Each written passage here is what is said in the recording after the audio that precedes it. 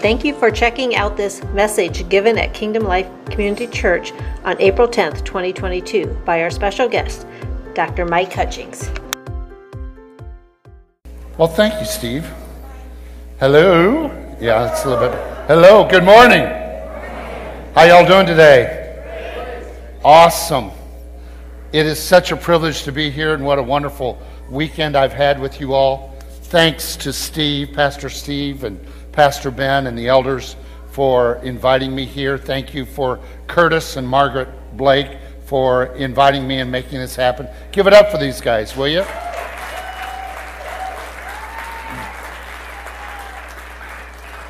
Before I go any farther, I've got some words of knowledge I want to go after.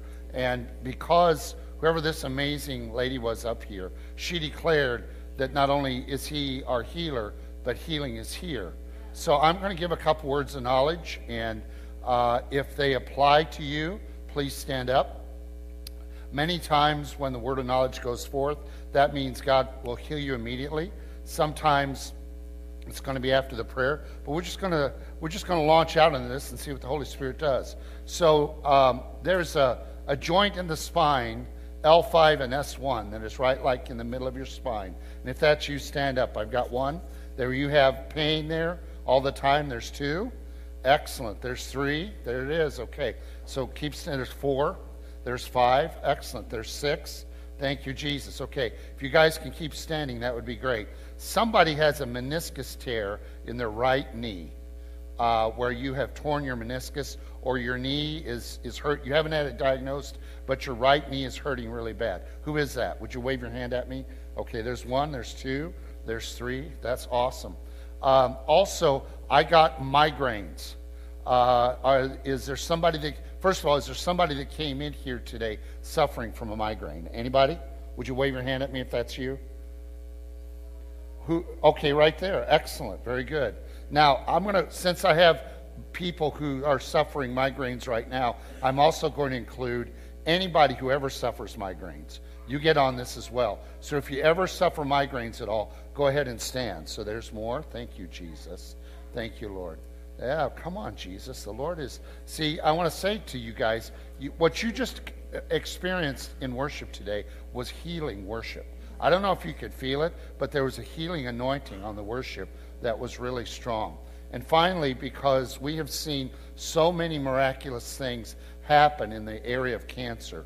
My wife had a brother who was diagnosed with stage 4 glioblastoma brain cancer that only had weeks to live, and the Lord completely healed him. We're now, 10 years, he's not only surviving, but he's now a pastoral intern at a church in Evansville, Indiana. We have her stepfather-in-law has been healed 3 times of terminal cancer. We've also seen stage 4 pancreatic cancer healed. I have at least 4 testimonies of that. So if you have any cancer in your body, I want you to stand too, because we're just going to go after all this. So anybody here has any cancer? Okay. Well, if you're online and you have cancer, stand up where you are. So everybody extend your hands out to these folks. Lay your hand, if it's okay, just lay your hands on them. Touch them. Particularly in the places where they're hurting. Father, I thank you right now in Jesus' name for your healing grace that came in worship today. Spirit of living God, we break the power of every injury of the spine, every injury in the right knee, in the name of Jesus. We cancel and sever the assignment of afflicting spirits in Jesus' name, and we break their power off of every person that is experiencing tormenting pain in the name of Jesus. We command the L5 and S1 joint to be healed from all injury in Jesus' name, to be completely restored back to full function. We command the meniscus tear in the right knee to be healed in the name of Jesus, and to come back into operation in the name of Jesus. I break the power of the inflammation of the meninges layer in the brain that brings migraine, and I break its power over every person that is standing in the name of Jesus. And we also declare to every cancerous or precancerous tumor in any body. We command those cancerous cells to dry up and die in Jesus' name. We command healing and life into the bloodstream and to the lymph system in Jesus' name. And we command freedom from all affliction that's been called out by word of knowledge in this room right now. In the name of Jesus, we pray. And all God's people said, now keep standing. So those of you that had pain when you walked in today, check your bodies out and see if you have at least 50% or more improvement. And if you do, wave your hand at me. If you have 1, 2, check your body out. 3, 4, wave your hand high. Come on, wave it high. More, 5, come on. That's awesome. Thank you, Jesus. So we'll go one more time because, Jesus had to pray twice once, right? He had to pray for the man who was blind once, and then he'd pray again. So we'll just do one more time. Father, in Jesus' name, we command healing and strength into everybody that's standing here in Jesus' name. Every person that's online in Jesus' name. We just declare healing, strength, all pain go. All migraines go in Jesus' name. Spirit of the living God, come and chase out every afflicting spirit and heal every injury and traumatic injury. Let the grace of God, I keep hearing, particularly with the knee and with the spine, let the juices that are supposed to be in those areas flow again in Jesus' name. That will bring life and freedom. In the name of Jesus we pray.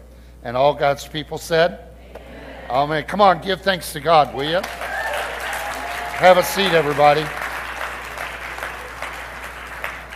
So it's just been an amazing weekend, and just kind of feels like home a little bit. For those of you that haven't been introduced to me up to this point, my name is Mike Hutchings. I'm just a boy from Illinois. I'm originally from the Peoria area, and it's just so great to kind of be back in my homeland again. Today, I'm joined by my amazing wife, Roxanne Hutchings. Roxanne, would you stand? And as I said Friday night, we've never been divorced or separated, but murder is always a possibility. And we've been married for over 40 years now, and she hasn't killed me yet, which is a miracle in itself. I'm a very lucky man. I'm also joined by my family from Galesburg, Illinois. My son Nate, his wife Tina, and their daughter Willow is here, as well as my two boys, Elias and Rylan are here as well. And just thank you for welcoming us into your house. We have had a wonderful time of training and equipping this weekend. For those of you that were not aware, we had close to 50 people here, and they were trained in learning how to bring healing to anybody who carries post-traumatic stress disorder or any kind of trauma. And I'm going to tell you that, how many of you were here at the seminar yesterday? All right, you guys are my ministry team today, okay? So at the end, you guys are going to come up here, and anybody who has trauma, I'm going to let them pray for you. I'm activating you today. You're getting activated to learn how to pray for people in the same way that I was activated, where I had no clue what I was doing when I first prayed for my person with trauma, and yet God met me and healed me. We have a saying, and I want everybody to say this. I'm going to say it, you repeat it. God doesn't call the qualified.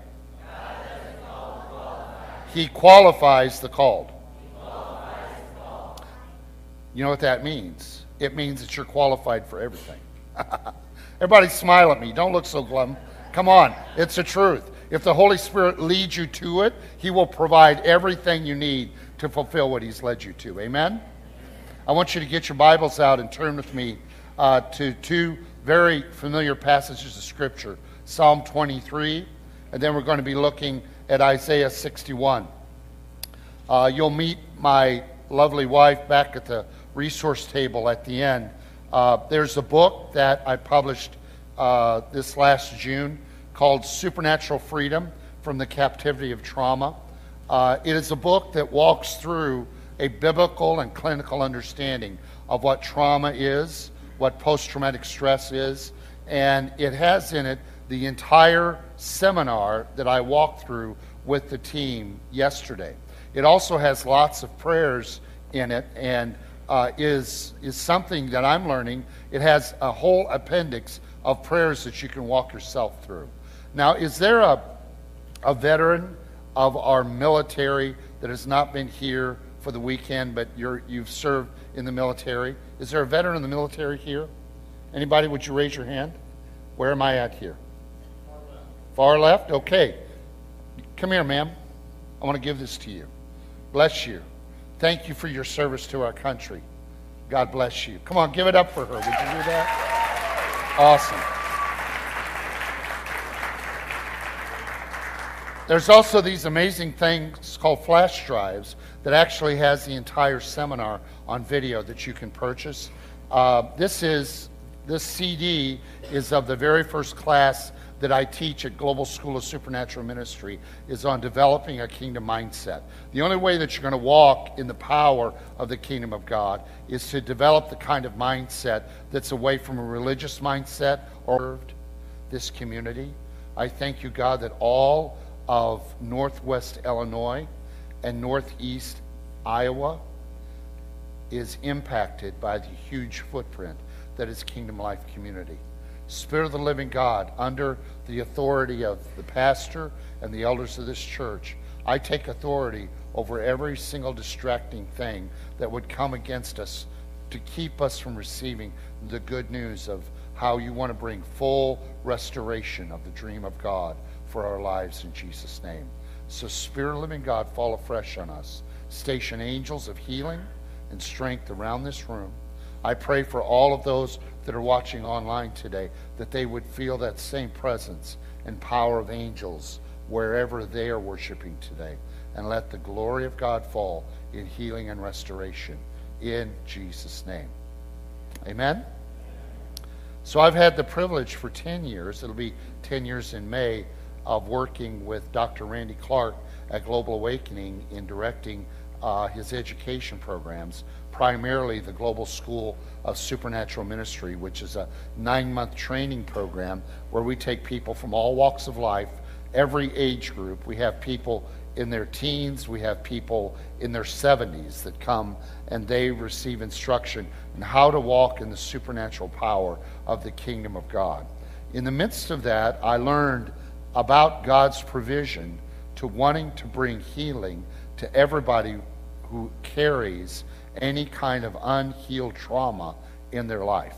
You know, there's a medical diagnosis that's given by psychiatrists and psychologists and medical doctors that when you are bothered by things that have happened to you in the past, they call that post-traumatic stress disorder, or PTSD. But let me say something to every one of you. You can have unhealed trauma in your life without a diagnosis. As a matter of fact, let's just make this declaration together. Everybody has trauma. Turn to somebody and say, everybody has trauma. I so appreciate Kurt Jr. over here making that declaration yesterday. The reality is that you and I live in an incredibly traumatic world, and it's only growing. Could I get an agreement? It's growing throughout the world. It's grown during the pandemic that we've been through this last 2 years. And now that we have wars and rumors of wars that are rising up among the nations, we need to understand that the level of trauma is only going to increase. You also understand that in this country, we have an epidemic of drug addiction that is literally killing people. And one of the primary reasons that most people use drugs or alcohol or gambling or pornography or all the other addictions is simply because they're trying to self-medicate the pain that they carry from the trauma that's happened in their lives. You and I both know that in a world where the nuclear family is falling apart, we see more and more children that are having mental health issues, having more trauma and abuse issues that's taking place. And I'm thankful for this church that I know that you guys really have a heart for kids ministry here. I mean, you can see that with all the kids. Guys, give thanks to God for all these children. I mean, seriously, it's just amazing. And I'm telling you that there is no other social agency on the face of the earth that can bring healing and restoration to the dream of God for all children, including you and I as God's children, other than the Church of Jesus Christ. That's why I believe, guys, this is our moment. This is our time. There is the greatest harvest of souls that's coming into the church in this moment of time, and it's because things are so dark in the world. Come on, yeah, you can clap over that. When I see a church that has, how many of you know that Jesus called us to be fishers of men? And part of being fishers of men is you've got to have good nets. And nets need to be repaired. They have to be strengthened, because the larger the haul of fish, the stronger your net needs to be. And there have been seasons in the past where there have been a group of people who've prayed for revival, and God brought revival, brought lots of souls in the church, but unfortunately the nets weren't strong enough. The nets broke, and many of that harvest of fish were lost. They were scattered. That's why I'm thankful for a church right here in the heart of Northwest Illinois, where I see you have prayer ministry, you have counseling, you have groups, you have men's ministry, you have all these amazing things that are part of the net that God is building for you, because I'm telling you, there's a harvest of souls here at Kingdom Life that's going to be coming. And all I've been seeing, again, is you guys are going to eventually have to go to multiple services. You may have to have a bigger sanctuary at some point because of the harvest of souls that's coming in the midst of, quite frankly, other churches that are not walking in the kingdom, that are doing their best to hunker down and try to keep what they've got. I'm thankful that you as a church, and this is like a prophetic encouragement to you, that as John Wimber used to say, the only way you get to keep what you've been given is to give it away. And I'm thankful that you're giving away leadership into the harvest. You're giving away all sorts of resources. You're giving away yourselves. And as you give away what God has given you, God will multiply back to you and increase the size of your footprint in this area as well as throughout the world in a way that you will be shocked and amazed at the harvest that's going to come to you in the days ahead, in Jesus' name. Amen? Amen. So just a little prophetic encouragement to just keep doing what you're doing. It's really amazing. Let's go to Psalm 23, which is the first scripture. You're probably already there. I need to get there. So you know the bad news. The bad news is you and I live in a traumatic world. You and I live in a world where you have to stay off the news cycles, because to watch any part of the news that's happening in the world today, you have to take an antidepressant at the end of it, or an anxiety medication, or for those of you that, well, I won't go there. But basically, watching the news is both a traumatic experience as well as a depressing experience, because all you hear is nothing but bad news. Right now we have some students that are graduates of Global School of Supernatural Ministry that are working in evacuating refugees out of Ukraine.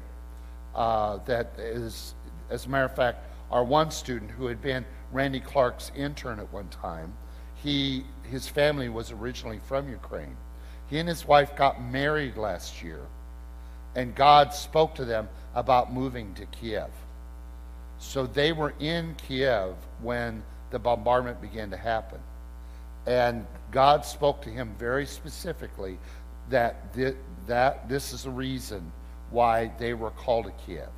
So they have gone from Kiev to Lviv to the western border, and now they are moving back and forth from the eastern part of Ukraine back to the western part, evacuating refugees.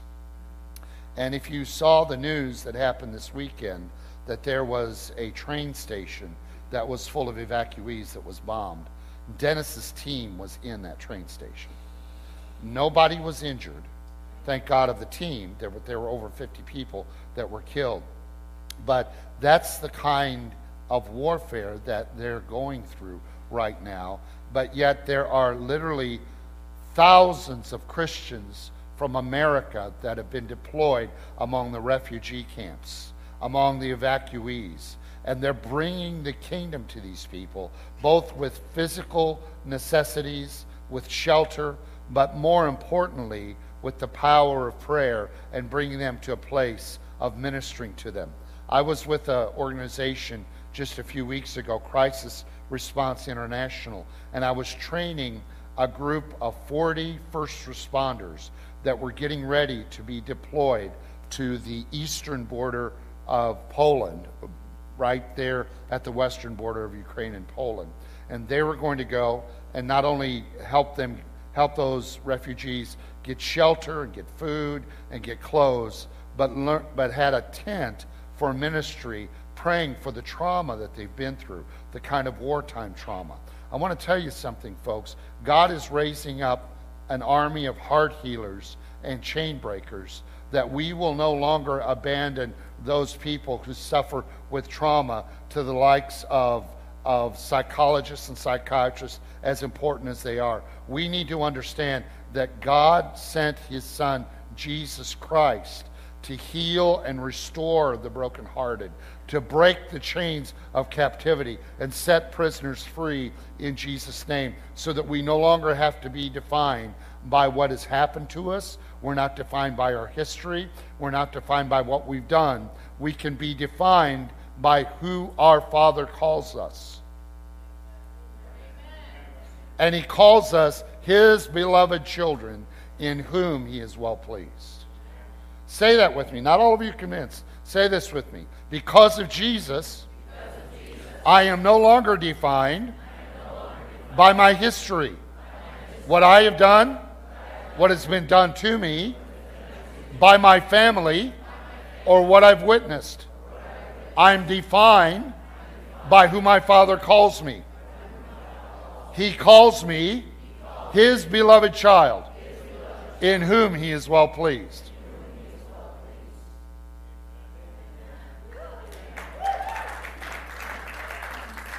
Pastor Steve, that's why I like you getting up. You do that every Sunday morning, don't you?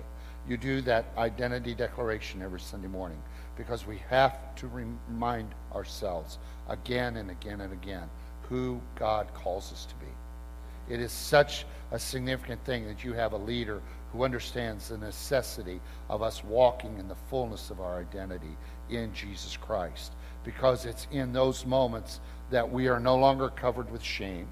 We're not covered with guilt. We're not covered with condemnation, because all those things are lies from the enemy. Those are part of the accuser of the brethren ministry to us that has to be torn down. But when we really begin to believe who we are in Jesus Christ, something begins to change. Look with me in Psalm 23. Very familiar to any of you that have been brought up in the church at all. This is the Psalm of David, as you can, if you can think of David as a young boy sitting outside Bethlehem on the hills shepherding sheep, maybe even at night.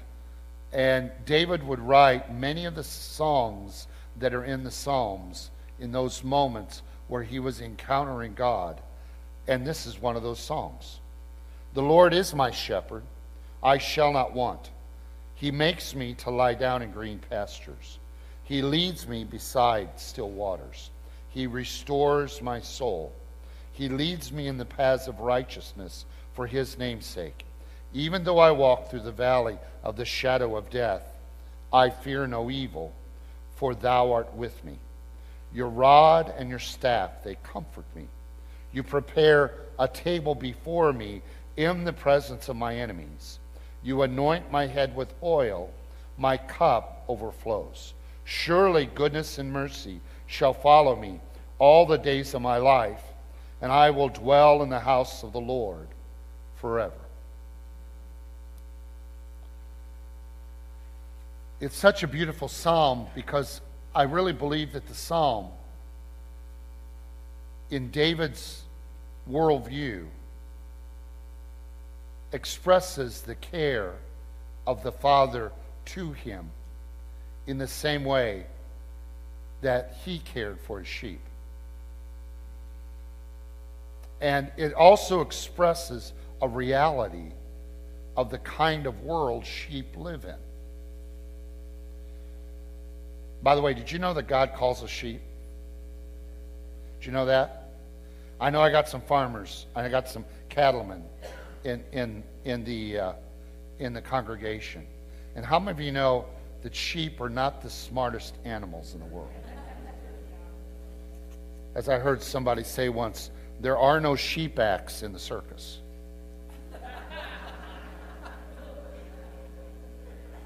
Because you can't really train sheep. You know, sheep will literally eat themselves off a cliff. They'll graze and keep grazing and keep eating, and they'll just walk right off the cliff, which is why they need a shepherd, why they need a rod and a staff to guide them. But so don't take it as an insult that God calls you a sheep, but he helps us understand how desperately we need his leading, how desperately we need to be dependent upon his care in our life. And the greatest lie that the enemy ever perpetrated on all of humankind is the lie that said, you can get along just fine without God. That was the lie that Satan said to Eve, who then went to Adam and said, as long as we eat this fruit, we'll know everything and we'll be like God. And it was just the opposite thing that took place. In the midst of this is an understanding of the reality of life when he says in Psalm 23 that yes, he does lead me beside still waters. He leads me in paths of righteousness, but he also takes me through the valley of the shadow of death. He also brings me sometimes to a place where I'm in the midst of my enemies. And in the midst of all of these difficult moments, there's the promise of his presence to us. But guys, how many of you know that even in the midst of the presence of God, you and I can get wounded in what life brings to us? One of the things we talked about this weekend here as we talked about people who deal with trauma is that many of us have been brought up under some bad religion that says it's a character assault against God. And this is what bad Christian religion says. Everything that happens in your life, it's God's fault.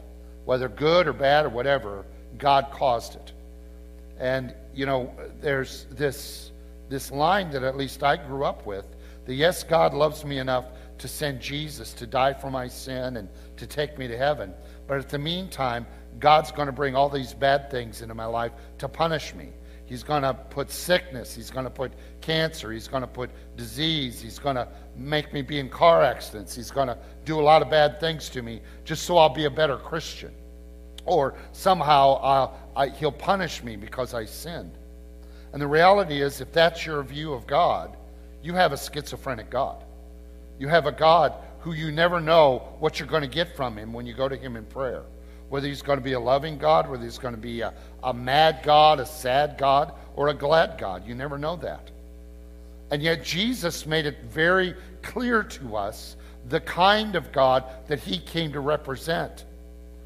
Jesus did not come to change God's mind about humanity. He came to change humanity's mind about God.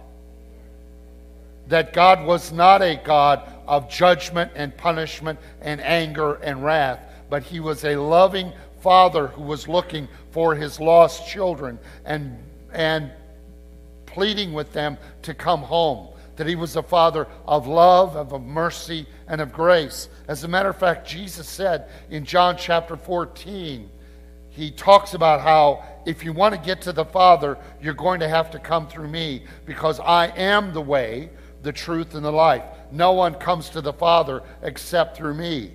And then one of the disciples asked, well, Jesus, show us the Father. And that was the moment that I think Jesus, if he was in today's language, would probably slap his head and say, duh, Philip, don't you understand that if you've seen me, you've seen the Father? So that one of the things that you and I, we really have to take inventory of what we honestly think about God. Because anything that you think about God that you don't see in Jesus, you probably need to discard out of your mind. Because the fullness of the representation of who Father God is found in the person of Jesus Christ. I'm going to say it one more time and see how many others agree with me. The fullness of the representation of who Father God is found in the person of Jesus Christ. Once you understand that, your life begins to make a little more sense.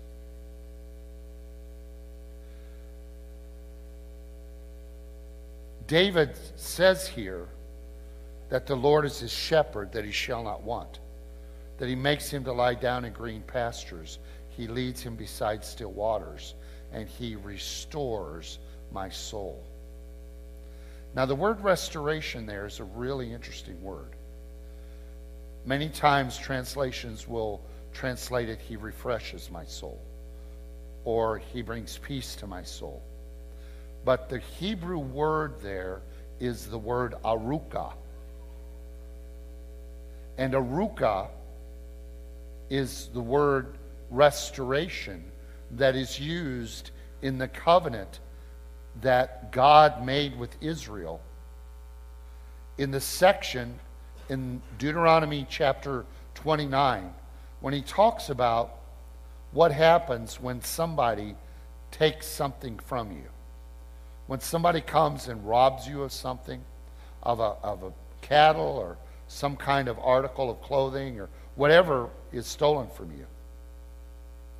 And the law of restitution and restoration said this: to be fully restored, not only do you have to restore that which was stolen from you, but you were required to restore 7 times more the value of what was taken from you. So the term here, he restores my soul, actually refers to something that has been stolen, something has been broken, something has been shattered. And the prayer that David brings is he makes a declaration that his shepherd restores his soul. Look with me in Isaiah 61.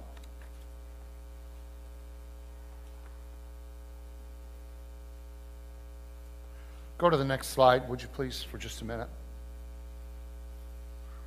Next slide. No, go back one. Thank you. Yeah, go back one. I'll get to that in a minute.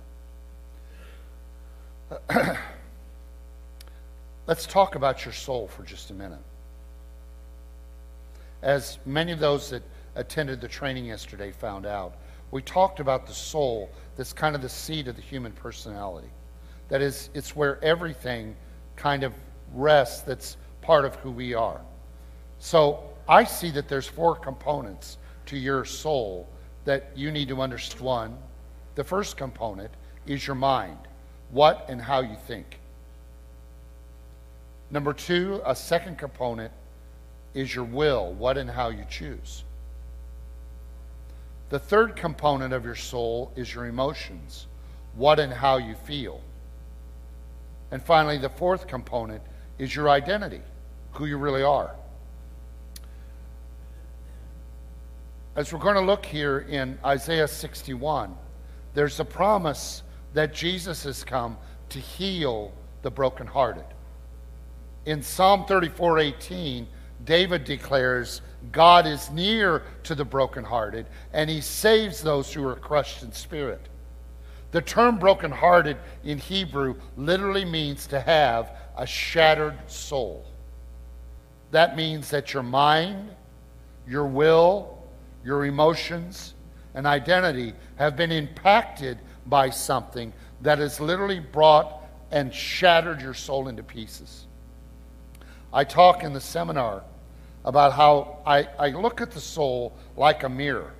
That when you look in a mirror, you get a pretty good representation of what you look like, at least to other people. So look at that mirror as like your identity, who you see yourself to be. What trauma that takes place in your life, bad things that happen to you that still impact your life today, what that trauma does, it comes and it shatters that mirror in such a way that what you used to see yourself as is now shattered, and you look at yourself through the lens of trauma. That is, you begin to define yourself by all the bad things that have happened to you. So, for instance, if you were a victim of child abuse, physical abuse, emotional abuse, or even sexual abuse, that speaks to your identity in such a way that you actually begin to see yourself and define not only your identity, but what's possible for you in the lens of the abuse that you suffered. There are many men and women who go into the military to serve our country, and they experience tremendous trauma on the battlefield to such an extent that those traumatic images and memories stick with them even after they have stepped out of the military and retired. And those traumatic images and memories bring things like flashbacks and nightmares and night terrors, and cause them to have panic and anxiety, depression. Many of them even think of committing suicide. And in the midst of that, all of that suffering and all that affliction, it begins to define you not as somebody who was a mighty warrior, but as somebody who's a victim of your past.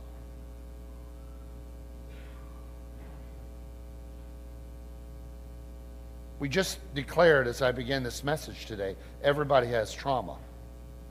The question is not about whether you've had trauma. The question is, does it still impact your life today? Does it impact what you think about yourself and how you think? Does it impact the way that you make choices? Does it impact the way that you express your emotions? And finally, when you look at yourself in the mirror, do you see somebody who is a beloved child of God in whom the Father is well pleased? Or do you see somebody that should be despised? Somebody who carries shame or guilt or condemnation? Somebody that is not anybody that you recognize? That's the kind of impact that trauma has. So to walk around with a shattered soul doesn't mean that you're not functional. Doesn't mean that you don't get up every morning and do what everybody else does. But the joy of life, the peace of God that we're all to experience in Jesus Christ, even as a believer in Jesus Christ, can be very limited for us because we still feel afflicted. We still feel victimized. Let's look at the good news in Isaiah 61. This is the prophecy about the ministry of Jesus, and it says this: "The Spirit of the Lord God is upon me, because the Lord has anointed me to preach good news to the poor, to the afflicted, to the traumatized, to the victimized. He has sent me to heal the brokenhearted, to proclaim liberty to captives and freedom to the prisoners, to proclaim the favorable year of the Lord and the day of vengeance of our God, to comfort all who mourn, to console those who mourn in Zion, to give them a garland of beauty for ashes, the oil of joy for mourning, the garment of praise for the spirit of heaviness and fainting, that they no longer would be called the poor, afflicted, and the traumatized, but now they would be called oaks of righteousness, the planting of the Lord, that he may be glorified." So Messiah comes to bring good news. I don't know about you, but the gospel that I came up under in the Baptist church, which I love the Baptists, I'm still a Baptist at heart, but most of that was bad news. I kind of got scared into the kingdom. Anybody else? But it says that when Jesus comes, he brings the good news. And the good news is simply this: there is one who created you that is now available to help you live in the fullness of the dream that he created you for. He's here for you to realize that life is so much more than what you've experienced to this part. That's why Jesus said in John chapter 10, the thief comes to steal, to kill, and to destroy, but I have come that you might have life and have it to the fullest, to the abundance. And he's talking about life right here and now. He's not talking about life in heaven. He's talking about abundant life right here and now that is available for everyone who welcomes the work of Jesus Christ into their lives. And there's somebody in this room, or you're watching today, and you've been to church. You know church. But it feels like that you've never experienced what everybody else has experienced. And you have difficulty actually being in church because you feel like that you're a less than, or you're second class, or that you're that special person that doesn't get what everybody else gets. You begin to think that there's something shameful or guilty or condemned about you, that it may be true for everybody else, but it's not true for you. And my brother and my sister, I have good news for you. You ready for it? You're just not that special. If it's true for me, if it's true for Pastor Steve, if it's true for Curtis, if it's true for anybody else in this room, if it's true for anybody else in this world, it's true for you. Whether you've experienced the feelings or the encounters or the manifestations that you think you ought to experience, why don't you trust the one who loves you, that he knows you exactly for who you are? And all you have to do is open your heart to him and actually let down your walls and let him come in and do a work that only he can do with you. That by accepting the work of Jesus Christ on the cross for your sins, that all of your sin, iniquity, and transgression is completely wiped away, so that you're no longer defined by anything that has been done to you or happened to you, but instead you can be defined as a beloved child of God in whom he is well pleased. Now watch this. Once Jesus comes and declared the good news, the very first sign and wonder of that good news is that he has come to heal the brokenhearted. That's the first sign and wonder. He restores your shattered soul. He restores the shattering of your soul, both from sin, iniquity, and transgression, but he also restores your soul from all the bad things that have happened to them.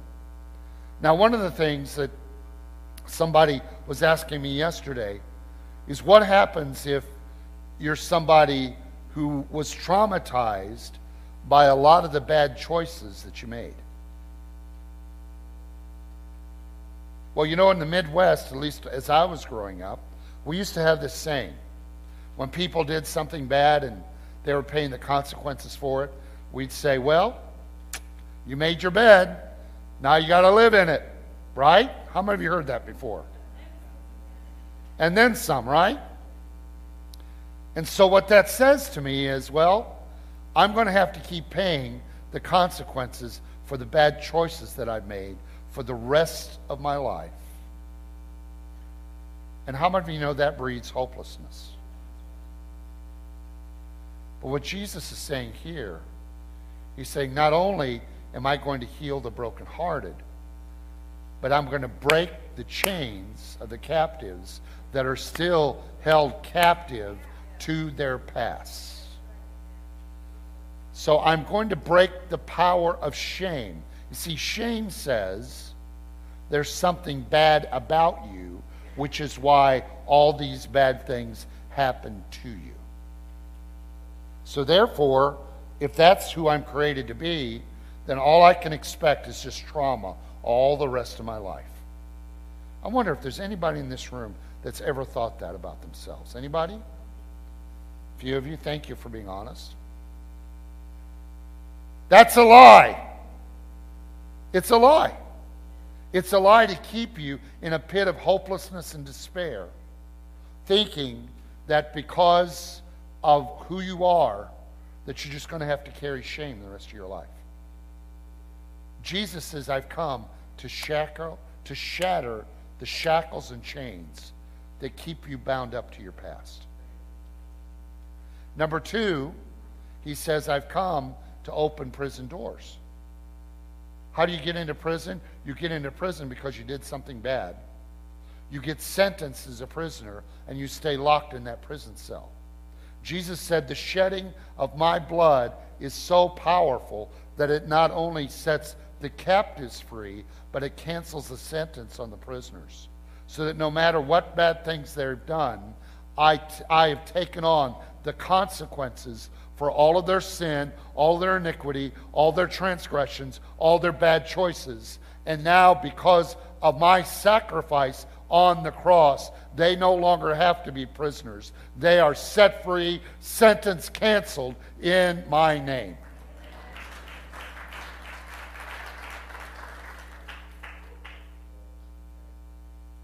Let me tell you, there are a lot of believers that still carry a lot of shame, a lot of guilt, and a lot of condemnation because they're listening to the wrong voice.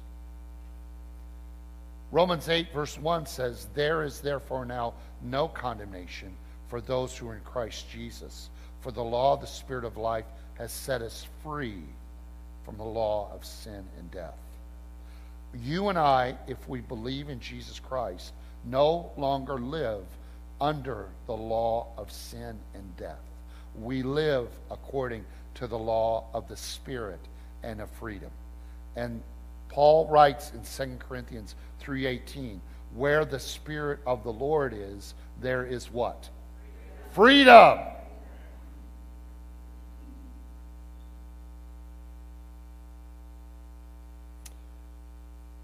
So Jesus comes to declare good news, to heal the shattered soul, to shatter the chains of the captives, and to open the prison doors. And then he says, we're going to do a divine exchange. I'm going to take all of the emotions that come with carrying unhealed trauma. I'm going to take all the emotions that come with feeling less than. I'm going to take all the emotions of shame, guilt, condemnation, sorrow, mourning, and I'm going to give you love, peace, and joy. And your identity is no longer going to be as one who is the poor, afflicted, or the traumatized. You're now going to walk in an identity as an oak of righteousness, the planting of the Lord, that he may be glorified. Now, what you need to understand is this. There's a level of freedom that's available for every one of us that the majority of us have yet to fully experience, because we still believe, well, we just got to live with this stuff for the rest of our days.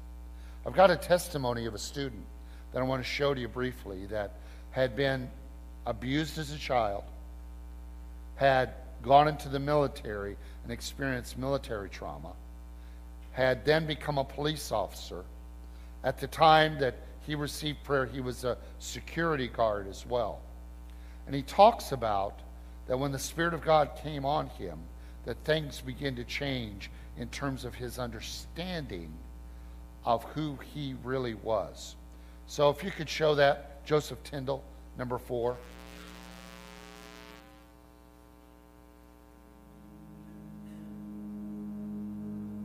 All right, whenever you're ready. All right, I was in class, and Dr. Mike was there talking about PTSD and trauma. And at the end of the class, when we started praying for everybody's brain to be rewired, and started talking about how people had parts of their identity that was stolen from them, things attached to them that wasn't actually them. And at the end, I felt stuff going on in my mind. Like I felt like it was, I guess being rewired is the only way I can think to explain it. And I felt stuff going on in my spirit, and I didn't feel like there was a complete release. So at the end of class, I went up to him and asked for him to pray with me. And whenever he started praying with me, he wouldn't let me look away from his eyes.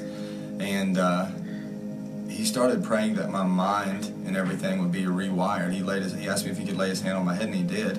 And I felt the power of God hit me, and I started seeing like the scenes and stuff that had happened throughout my life. Like, I've had trauma since I was 3 years old.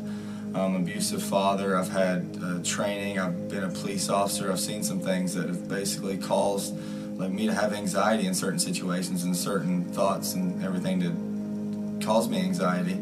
So he was praying for me, and I started seeing these scenes that had so much power over me start to be shattered. Like it looked like glass, and it looked like a hammer was hitting the glass and they were being shattered, and I was feeling like this release. I was feeling like all the power that they had over me was being released, and there was actually memories that I was actually forgetting. And after all of this, I felt the power of God hit me, and I fell to the ground. And while I was on the ground, I was shaking, and it actually was very uncomfortable. I was like, what's going on? And Mike discerned that it was that I was trying to hold on to something. He said, you need to let that go, son. He was like, that's not who you are. And whenever I decided just to relax, I felt like 1,000 pounds lifted off of me. And it actually felt like a part of me had left. And it was at that moment, I was like, what's going on? Like, I don't know what's going on. And a little bit later, I realized that it really, the demeanor and part of the personality that I picked up from the way that I was molded through life wasn't actually who I was.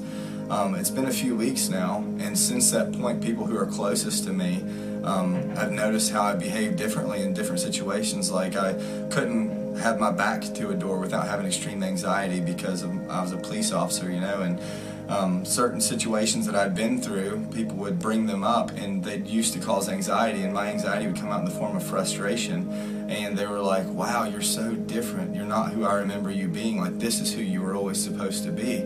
So yeah, after Mike prayed for me, I would say that I finally know what freedom is. And I thought that I was always free. I thought that it was something that I was going to have to live with for the rest of my life. I just thought it was who I was. And I'd learned to cope. I thought that it would be something that would get better, or as I would, you know, go to more conferences or whatever, like the Holy Spirit would come and I would learn how to deal with these situations different. But they just left because they were never supposed to be a part of who I was. So I'm free.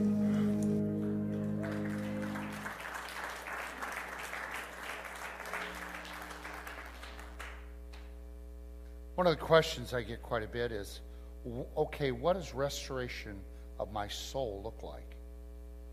For like with Joseph, he had known trauma since the age of 3. So what does the dream of God that God wants me to be restored to look like if I've never known anything but trauma?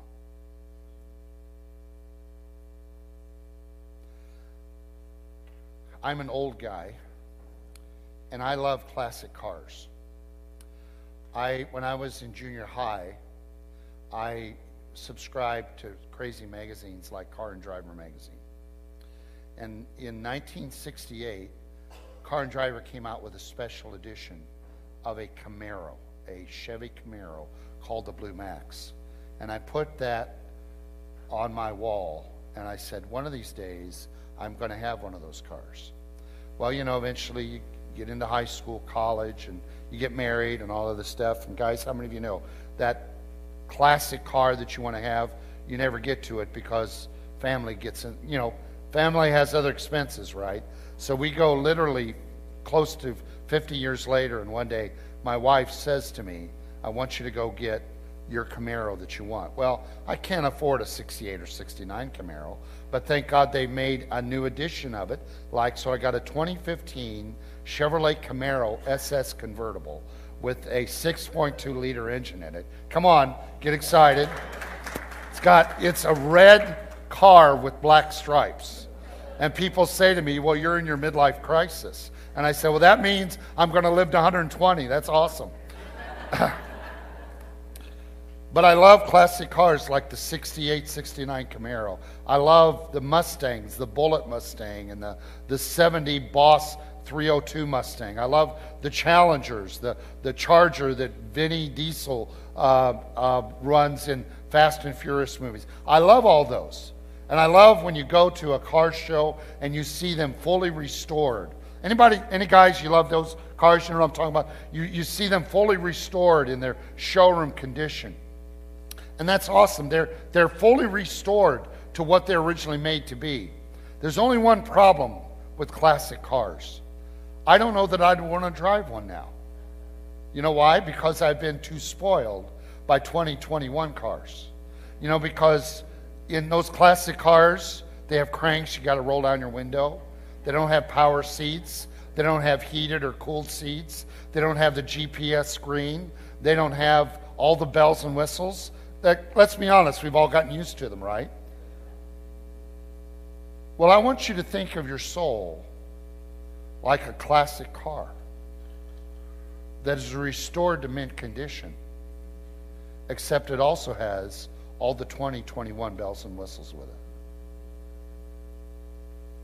See, God wants you to understand that the dream that He has for your life is so much greater than anything that you could ever imagine. That Ephesians 3:20 and 21 says this, and our God is able to do exceedingly and abundantly above all we could ask or think, according to the riches of His glory that is at work within us. So when David writes in Psalm 23, He restores my soul, remember, it's the word aruka, which means not just restored to original condition, but better than it was at the beginning.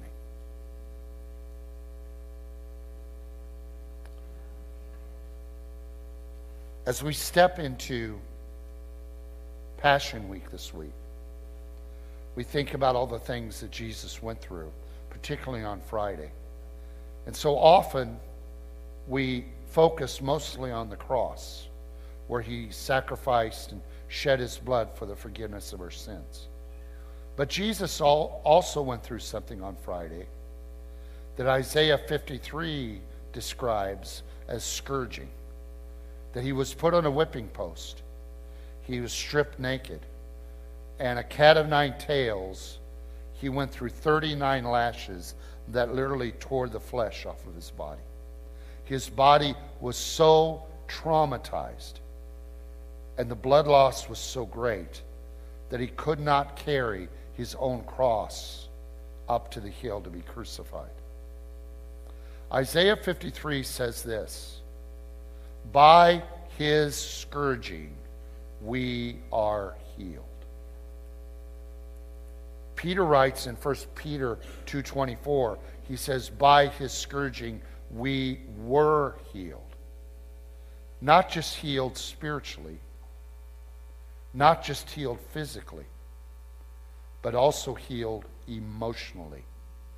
And the restoration of our soul took place redemptively through the trauma that Jesus experienced. And so I have this phrase that says, Jesus suffered trauma on your behalf so that your trauma can be healed. Restoration of the soul means that no matter what trauma you've been through in your life, God no longer wants you to live under the burden or the affliction or the pain of that trauma. He wants you to live in freedom. Next slide, please. I showed this yesterday. I want to show it to you again. In Japanese art culture, they have this thing called kintsugi or kintsukuroi. And what happens when a piece of art that's a piece of pottery is broken is that instead of throwing it away, they pick up the pieces and they put the piece of pottery back together in its original shape. But the way that it stays in its original shape is they use gold or silver lacquer to put the piece of pottery, the piece of art back together, so that it is restored back to its creator's original dream and design for it. In the same way, God sees your soul as a piece of His art. He created you with a unique personality. He created you with unique giftings. He created you uniquely so that you will fit into His divine plan for the restoration of all of creation in this world. In Romans chapter 8, it says that all of creation is waiting for the revealing of the sons and daughters of God. And I'm telling you, you're part of that plan. No matter how traumatized you've been, no matter how addicted you've been, no matter how much shame, guilt, and condemnation you've carried, no matter how many bad choices you made, God says to you, you're my child. I have a plan for your life, and nobody else can do that plan except you. There's no one else waiting in the wings for you to step in to the fullness of the dream that I have for you. And I have provided everything you need to be completely restored into the dream that I created you for in the first place.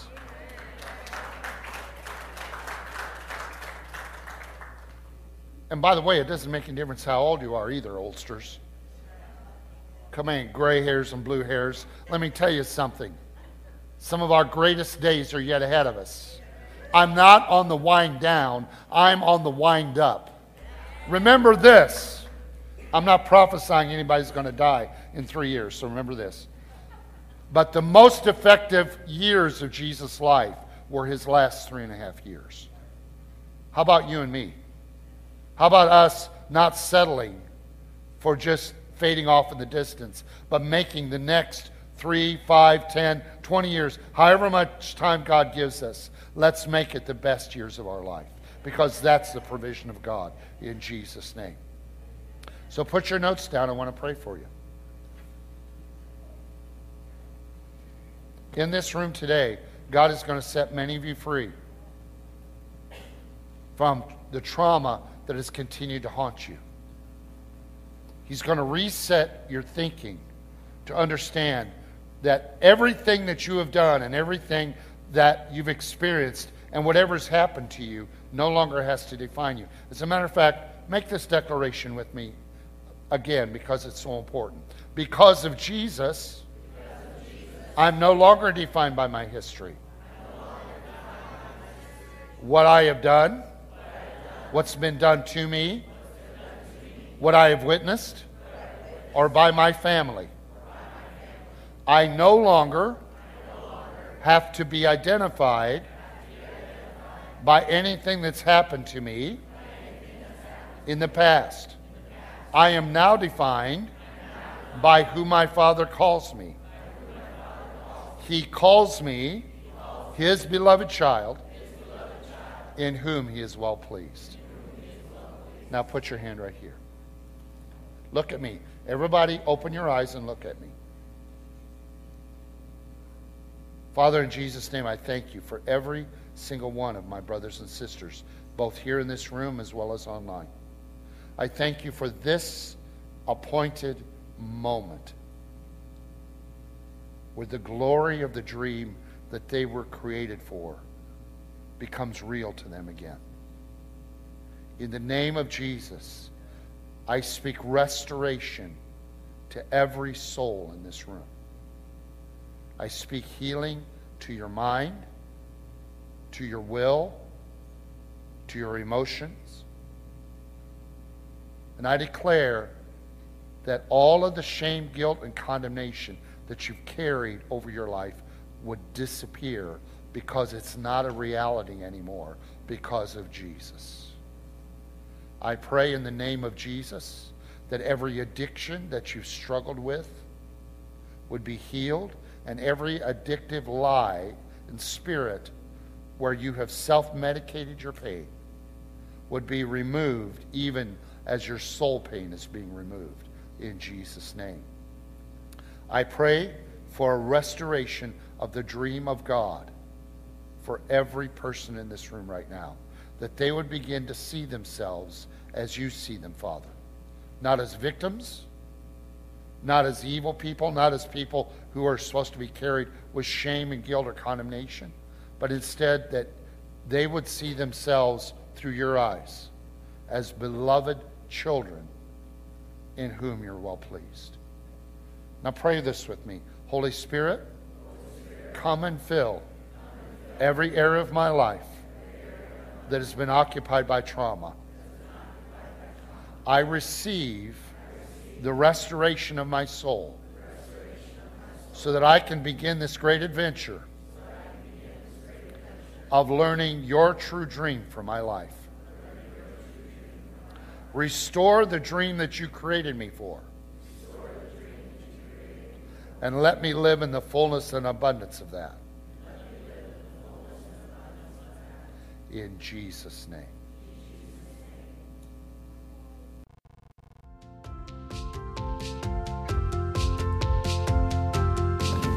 Thanks for joining with us today.